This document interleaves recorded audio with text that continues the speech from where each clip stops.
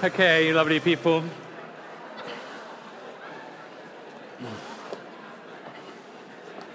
Let's get cracking. We're carrying on a series that we've been looking at the last couple of weeks, Matters of the Heart. And today I want to talk about what I think is one of the most wonderful words in the scriptures. And it's a word that, as followers of Jesus, as the church, I think we need to reclaim. We need to make it part of our vocabulary and our practice on a daily basis, and that word is kindness. Kindness. We're carrying on our series. We've been looking at the heart. Do you remember a couple of weeks ago we were quoting from Samuel where it says, the Lord doesn't look at the things that we look at. People look at the outward appearance, but God looks at the heart. And when we're talking about the heart, what we mean, what we're referring to is, or what we understand the scriptures are referring to when they're talking about the heart is, it's difficult to describe, it's kind of like the real you, the real me, the you and the me sort of below the surface, beyond appearances. And one of the things the Spirit of God is wanting to do, He's wanting to enlarge our hearts, He's wanting to soften our hearts. He's wanting us to be a people who are men and women after God's own heart. And part of that, I felt like the Lord is speaking to us this week, is that He's wanting to grow in us kind hearts, kind-heartedness. So if you've got a Bible, let's have a look at 2 Samuel chapter 9. We'll be a bit in 2 Samuel chapter 9. We might be a bit in 2 Samuel chapter 1. This is the story of David and Mephibosheth. If I say that right every time I say it, that would be a miracle. This is 2 Samuel chapter 9, verse 1. David asked, "Is there anyone still left of the house of Saul to whom I can show kindness for Jonathan's sake?" Now there was a servant of Saul's household named Ziba. They summoned him to appear before David, and the king said to him, "Are you Ziba?" "At your service," he replied. The king asked, "Is there no one still alive from the house of Saul to whom I can show God's kindness?" Ziba answered the king, "There is still a son of Jonathan. He is lame in both feet." "Where is he?" the king asked. Ziba answered, "He is at the house of Machir, son of Ammiel, in Lo-debar." So King David had him brought from Lo-debar, from the house of Machir, son of Ammiel. When Mephibosheth, son of Jonathan, the son of Saul, came to David, he bowed down to pay him honor. David said, "Mephibosheth." "At your service," he replied. "Don't be afraid," David said to him, "for I will surely show you kindness for the sake of your father Jonathan. I will restore to you all the land that belonged to your grandfather Saul, and you will always eat at my table." Mephibosheth bowed down and said, "What is your servant that you should notice a dead dog like me?" Then the king summoned Ziba, Saul's steward, and said to him, "I have given your master's grandson everything that belonged to Saul and his family. You and your sons and your servants are to farm the land for him and bring in the crops, so that your master's grandson may be provided for. And Mephibosheth, grandson of your master, will always eat at my table." Now Ziba had 15 sons and 20 servants. Then Ziba said to the king, "Your servant will do whatever my lord the king commands his servant to do." So Mephibosheth ate at David's table like one of the king's sons. Mephibosheth had a young son named Micah, and all the members of Ziba's household were servants of Mephibosheth. And Mephibosheth lived in Jerusalem because he always ate at the king's table. He was lame in both feet. And this word kindness, you see it's there, I think, in 2 Samuel chapter 9. It's, I think, 3 times. It's a notoriously difficult word to translate. The Old Testament Hebrew word is actually this word hesed. And biblical scholars, they're all in dispute, as they always are, about all these sorts of things. They basically say that we can't sort of find just one word in English which sort of encapsulates everything that this word hesed means. And so if you look at translations of the Bible, like the New English Bible, it uses 33 different English words whenever the word hesed crops up. The King James Version, it uses words like loving kindness and mercies. The NIV translation, it tends to use sort of variations on the word love when it's translating the word hesed. And so in the NIV, we come across phrases like unfailing love, or great love, or wonderful love, or faithful love. And the NIV actually uses 25 different variations of words for translating this one word, hesed, which we come across in the Old Testament. And in essence, it sort of seems to capture, the meaning of it really sort of is trying to capture something that's love on the one hand and commitment on the other. And so this idea, this hesed, is sort of a committed love. It's like a loyal love. It's a love that's more than a feeling. It's a love that's strengthened by loyalty. It's a love that's strengthened by covenant. And it's a love that's strengthened by commitment. And hesed is really this idea of love and kindness as a commitment. It's this commitment to kindness, regardless of who it's towards, and importantly, regardless of how we kind of feel about it. And so this word hesed, which keeps cropping up all over the place, this kindness, this commitment, why might that be important to us as followers of Jesus? And I think one of the reasons it's incredibly important for us as followers of Jesus, because I think it's a reflection of what God is like. It's a reflection of who God is. And hesed, this kindness, this commitment, is one of the qualities that's most often used throughout the Old Testament to describe what God is like.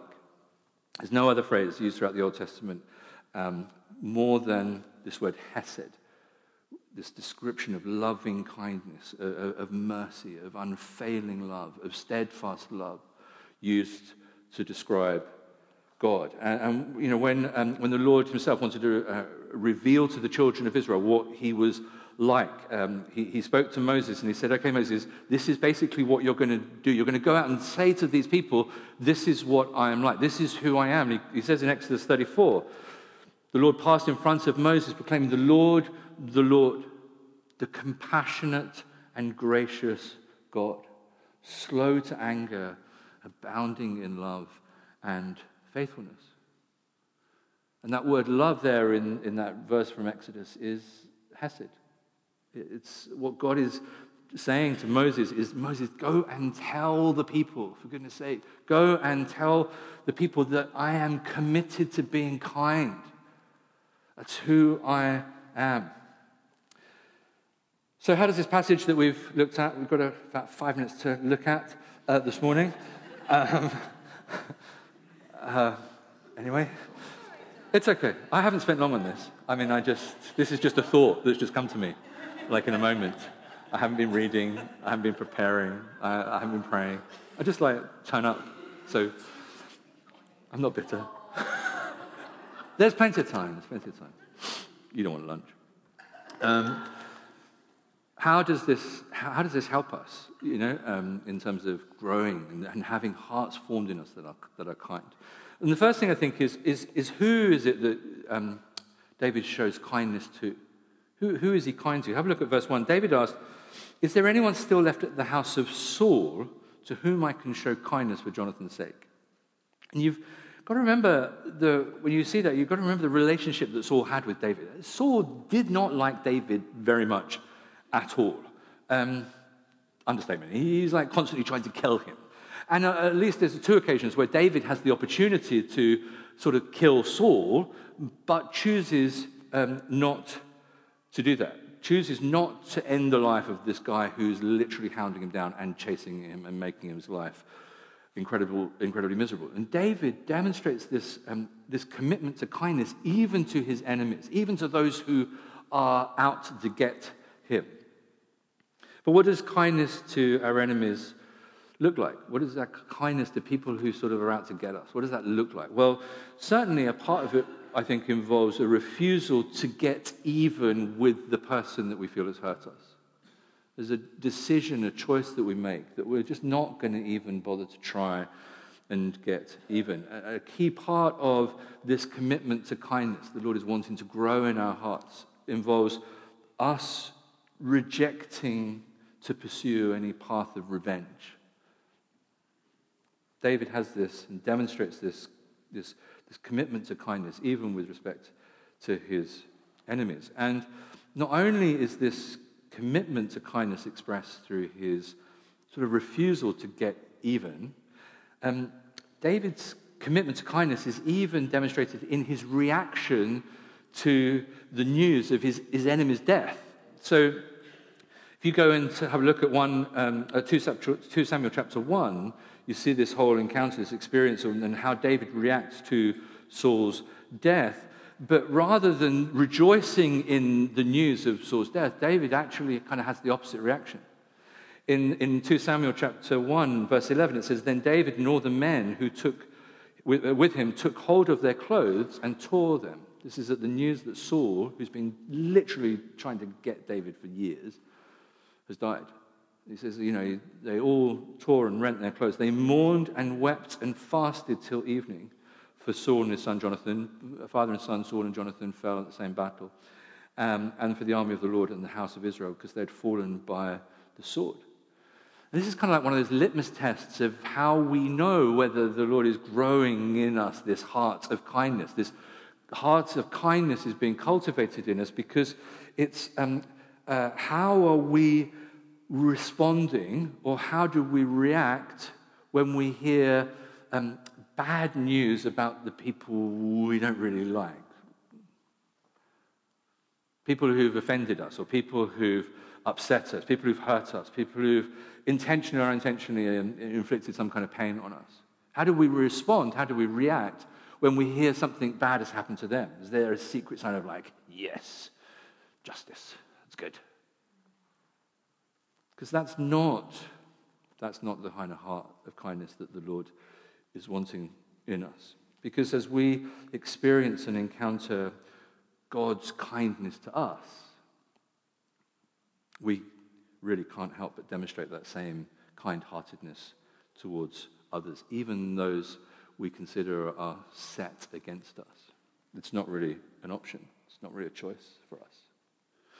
So this heart of kindness is not only shown to enemies, this heart of kindness is shown to people who fall. So again, back in chapter 1, verses 17 and 18, it says, David took up this lament concerning Saul and his son Jonathan, and he ordered all the people, that the people of Judah be taught this lament of the bow. So after he's heard that Saul has died, he not only is just kind of moving on, he's actually like, we need to mark this occasion. We need to sit with this. This is not a good thing that's happened. And so David orders the people of Judah to lament the deaths of Saul and Jonathan. In verse 24 of chapter 1, he calls upon the women to weep for Saul. He says, "Daughters of Israel, weep for Saul." Remember, this is David's sort of arch enemy. Saul was hell-bent on David's destruction, and yet he says, "Daughters of Israel, weep for Saul, he who clothed you in scarlet and finery, who adorned your garments with ornaments of gold." And you can see this real tender-heartedness, this kindness that David has. It's what we see reflected in 1 Corinthians chapter 13, that famous chapter on love, where it says, "Love does not rejoice in iniquity." And a kind person takes no pleasure in discovering or finding out about the failing or the falling of somebody else. Saul has fallen by the sword, and David is taking no delight in that whatsoever. And that heart, whereby the heart doesn't rejoice when we see somebody else fall or we see somebody else fail, is reflected of the heart of God. In Ezekiel chapter 18, it says this. It says, this is the Lord, "Do I take pleasure in the death of the wicked, declares the sovereign Lord. Rather, am I not pleased when they turn from their ways and live?" The Lord doesn't take pleasure when people fall, when people fail, or when the Lord sees people sort of on that kind of self-destruct path. And this heart of kindness towards people who fall, people who fail, is most fully expressed, obviously, through Jesus Christ. In Luke chapter 19, Jesus is approaching Jerusalem, and as he sees as he approaches the city, he weeps over it. And he says, if you, even you, had only known on this day what would bring you peace. But he knew that he was going to get rejected. He knew that they were on this pathway to self-destruction. And it brings him so much grief. And so what we're seeing here is we see like how different the heart of kindness that David has, how different the heart of kindness that the Father has, how different the heart of kindness that Jesus has to the strange pleasure that our culture and our society seems to take in the humiliation and failure of people, particularly those in the public eye. David says in 2 Samuel 1:20, he says, tell it not in Gath, proclaim it not in the streets of Ashkelon, lest the daughters of the Philistines be glad, lest the daughters of the uncircumcised rejoice. He's saying, don't even talk about what's happened to Saul. You know, don't splash Saul's failure. Don't splash the fact that he's fallen all over the news. Don't make a quick buck out of it. Don't exploit what's happened to him. Don't even talk about it. And you look at David, and the way that he talks about Saul is like he doesn't even mention all the stuff that's gone on. All he does as part of his heart of kindness is he has this commitment to speaking well of Saul. He's committed to thinking the best of him and speaking well of him. In chapter 1, verse 23, it says, Saul and Jonathan, in life they were loved and admired, and in death they were not parted. They were swifter than eagles. They were stronger than lions. And you're reading this and you're like, hold on a second. Like, Jonathan, yeah, I mean, we know that David and Jonathan were mates and stuff like that, so we can get that. We understand that. They were close friends. But Saul was crazy. Like, he was a little bit crazy. He was a crazy chap. He was a bit of a nightmare. We talked about this a couple of weeks ago. He was this sort of empty shell. He was not a good leader. He consults a witch. He's got demons flying all over the place, and you're reading what David is saying, and David is saying, you're like, David, what's the matter with you? You know, Saul was loved. I think Saul was feared, maybe. People were terrified of him. But, like, what's going on? David, why are you describing Saul in this way? And it's because of his heart of kindness. A kind heart practices forgiveness regarding people's sins and people's failures. And the Bible does that all the way throughout. I mean, it's fantastic. It practices this forgetfulness regarding people's sins and their shortcomings. You know, you read about in the New Testament, you read about Lot, and Lot is described in the New Testament as righteous Lot. You're a bit like, what? Hold on, like, and you kind of turn back, and you're like, I don't know how righteous this chap really was. I mean, he was living in Sodom, for goodness sake. Like, how righteous really was he? But he's described as righteous Lot. Paul talks about Abraham in Romans, and he says, yet Abraham did not waver through unbelief regarding the promise of God, but was strengthened in his faith and gave glory to God. You're like, hold on. Like, have you actually read the story? Like, didn't waver. I think going off and sleeping with another woman so that you could hurry up the promise of God and she could get pregnant so that the promise of God would happen quicker kind of maybe constitutes a bit of a waiver in my house, at least. And, you look at that and you're like, what's going on here? This is a little bit strange. And what's going on is that the Holy Spirit, who has inspired Scripture, is demonstrating through the Scriptures God's heart of kind forgetfulness to us regarding our failures and our shortcomings. God is kind and gracious and forgetful. It says in Isaiah 43, even I am he who blots out your transgressions for my own sake and remembers your sins no more. God removes these things from the record. He remembers them no more. This is what God does with our sin and our failure and our fallings and our shortcomings. When we come to faith in Jesus Christ, when we fall at the foot of the cross and offer our lives to Jesus Christ, God removes all of that record from our files, from the files. It's just deleted. He doesn't just sort of keep it there and keep adding, to the long list of sins that we keep committing, even as Christians. And not only does he blot out our sins, he remembers them no more. We remember them, he remembers them no more. God is kind-hearted towards those who fall, towards those who fail, to those who don't quite make the mark. And as we ourselves have received this grace, we in turn must be demonstrating that to others. David was able to be forgetful of Saul's sin. David so models this heart of kindness that he is absolutely sincere when he says Saul in life, he was loved and admired. The last thing we see in David is not only this heart of kindness towards his enemies, not only this heart of kindness towards those who sort of fail or fall, don't quite make it. There's this incredible heart of kindness towards the unseen. And I'm not going to read it again, but go back to 2 Samuel chapter 9, and you see this whole story of this account of Mephibosheth. And 3 times in 7 verses, we come across this word hesed again, this loving kindness, this commitment to kindness.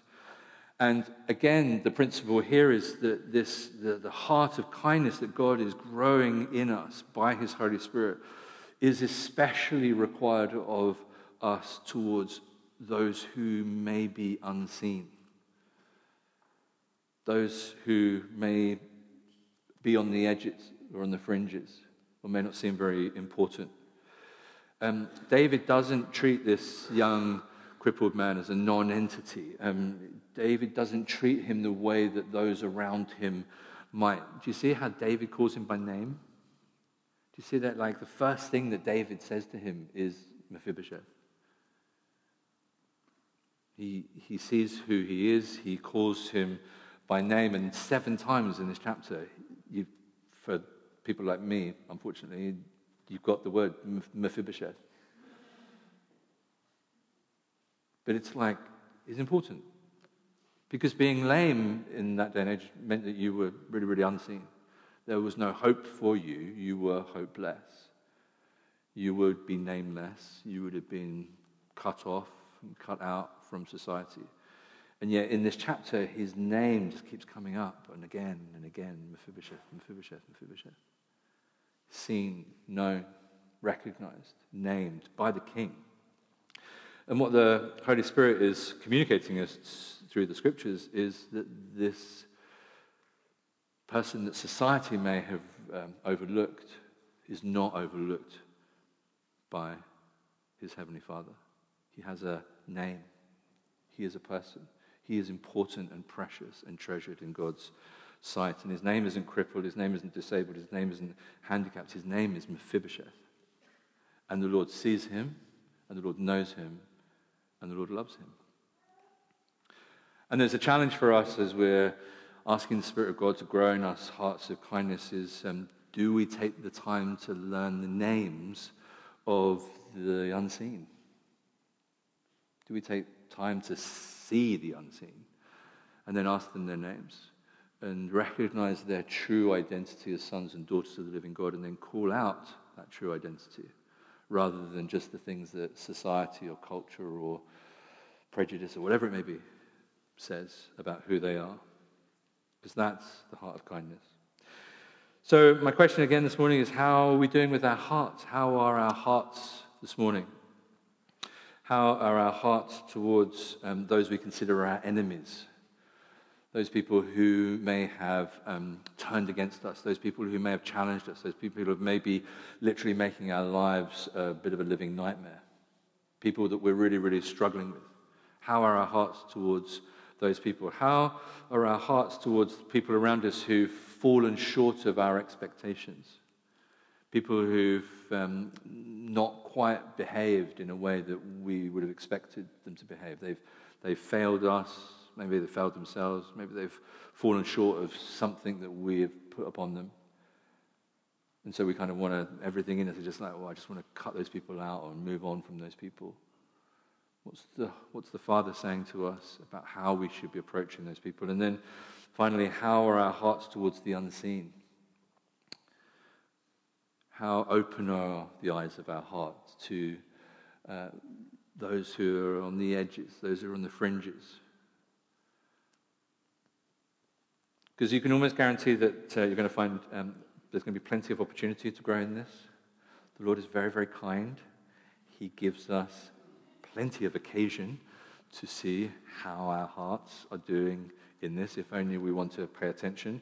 Even just this week, the Lord has been testing my heart on this one by asking, how are you going to respond?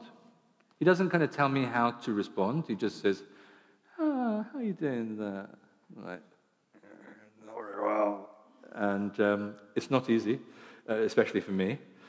But this is what kindness looks like. This is what we've been called to be as individuals and as a church. This is to be part of the hallmark and what characterizes us as a kingdom people. Are we finding ways? Are we going out of our way to find ways to demonstrate random acts of kindness? David goes out of his way to find Mephibosheth. It's like, is there anyone left of the house of Saul that I can show kindness to? We need to be asking ourselves that question. It's like, is there anyone around that I can just show kindness to? And see who the Lord puts our way. And we may discover that the Lord actually invites us to show kindness to those people that we know don't actually like us very much. Or the people that we know are actually kind of seemingly hell-bent on our destruction or making our lives miserable or making our lives difficult. The Lord will give us an opportunity to demonstrate kindness to those who have fallen short of our expectations, those who failed us, those who've let us down. The Lord will give us an opportunity to show kindness to the unseen or the invisible. And maybe one of the reasons that they're invisible or unseen is because we don't really want to see them. The Lord will allow us to see them so that we can be kind to them. So this week, I would anticipate, as the Lord has done for me this week, in his kindness, I'm just sharing the kindness around. The Lord has given me plenty of opportunity this week to be stretched in this as I've been preparing for this sermon. And now it is my gift to you that you go and enjoy that this week and see what the Lord would do with you. We're seeking to become more like Jesus. And this is a key area of growth for us as we seek him, as we ask him, as we invite his Spirit to come and transform us with ever-increasing glory into the image of Jesus, to give us a kind heart, for us to be a kind-hearted people as we look for opportunities to be kind-hearted. Why don't you stand and we will minister to one another.